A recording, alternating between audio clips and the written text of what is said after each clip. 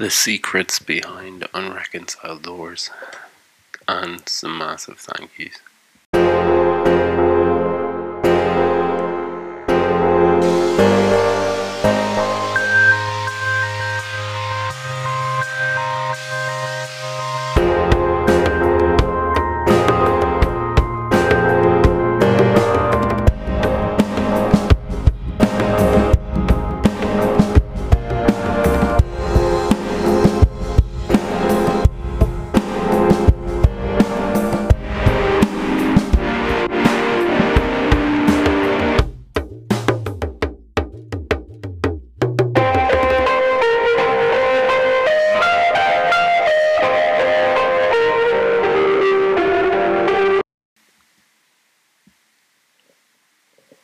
Unreconciled Doors by Algo.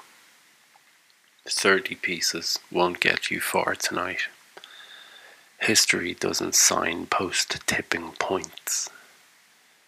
Who won a war that no one knew happened? Its blood and treasure were all imagined.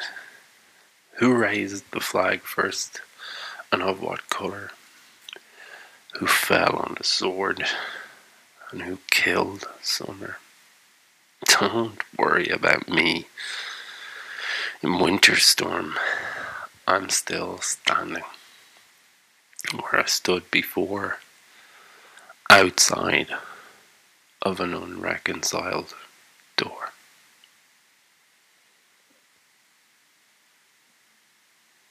Today's podcast goes behind the lines of the 41st and final poem of my second collection, both titled Unreconciled Doors, and reveals some cool secrets. So, the first secret of Algo, where the title of the poem and collection came from. I'd been lucky enough to have had a poem selected in 2020 to be featured in an issue of Amsterdam Quarterly that would become Pandemic / An Unknown Track, which would become part of my first collection, Be Again. The original title of my work was simply Pandemic. However, Brian Ormond, the man at the helm of the publication, kindly reminded me that this was the issue's theme and that I needed a new title. I spent copious amounts of time researching an alternate title for one of my first features in the pages of an international journal, and I hit upon a great story in an Irish newspaper. It centred around St. Patrick's Cathedral in Dublin and how its door of reconciliation came to be. The door was actually where the phrase "to chance your arm" comes from. And get this, was built by an ancestor of W.B. Yeats himself. The door is on display in the church today and was built in 1492, a world away from any new world, so that two warring clans, the Butlers, who were taking refuge inside, and the Fitzgeralds could make peace. On algopoetry.blog you can read the full story about that. It's cool. I, of course, subverted this door and presented the editor of Amsterdam Quarterly, who had taken a chance on me, with the wonderful title Unreconciled Doors. You can guess what happened next. It was rejected, out of hand. The door had shut on me chancing my arm. My intellectual revenge, joking, would be to write a poem to fit it and call a whole collection after it. St. Patrick's Cathedral is a mad place. I graduated there years ago, just about. Below flags that you can see on algopoetry.blog if you have a look at the main photo. Below flags, and especially the ones on the left of the photo, which are all Union Jacks. Many of the newly conferred, including myself, were pretty perplexed by this, and a few were wondering if maybe some candles may be lit too close to them.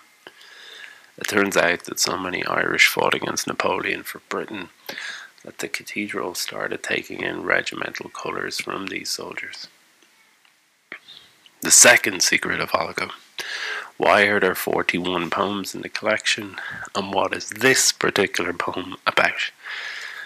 I was 41 when I wrote the poems in this collection 2 years ago, in lockdown after lockdown, and that's why it started with 41.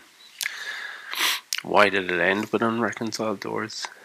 I think everyone has encountered a Judas, and everyone has a little bit of Judas in themselves too. The poem seemed fitting, as the collection was a journey, a cataclysmic one that followed heartbreak and loneliness and poor mental health. And this poem pictures the poet arriving at an unreconciled door and extending their hand, chancing their arm, but also maybe making peace with themselves and what has happened.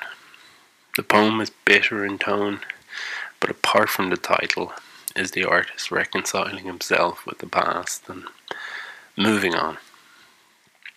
The third secret of Algo. People who have helped me, including you guys listening to this. The secret behind anything worthwhile is people. Thank you first of all from A to B, the person who does my Instagram daily, and more importantly has to daily put up with me and a little easy. And also thanks to C, who edited this second collection and was the first Algo fan and a great poet in their own right. Finally, a big thanks to anyone listening to this, anyone who has read the blog, read a copy of either collection. You seriously make it all worthwhile.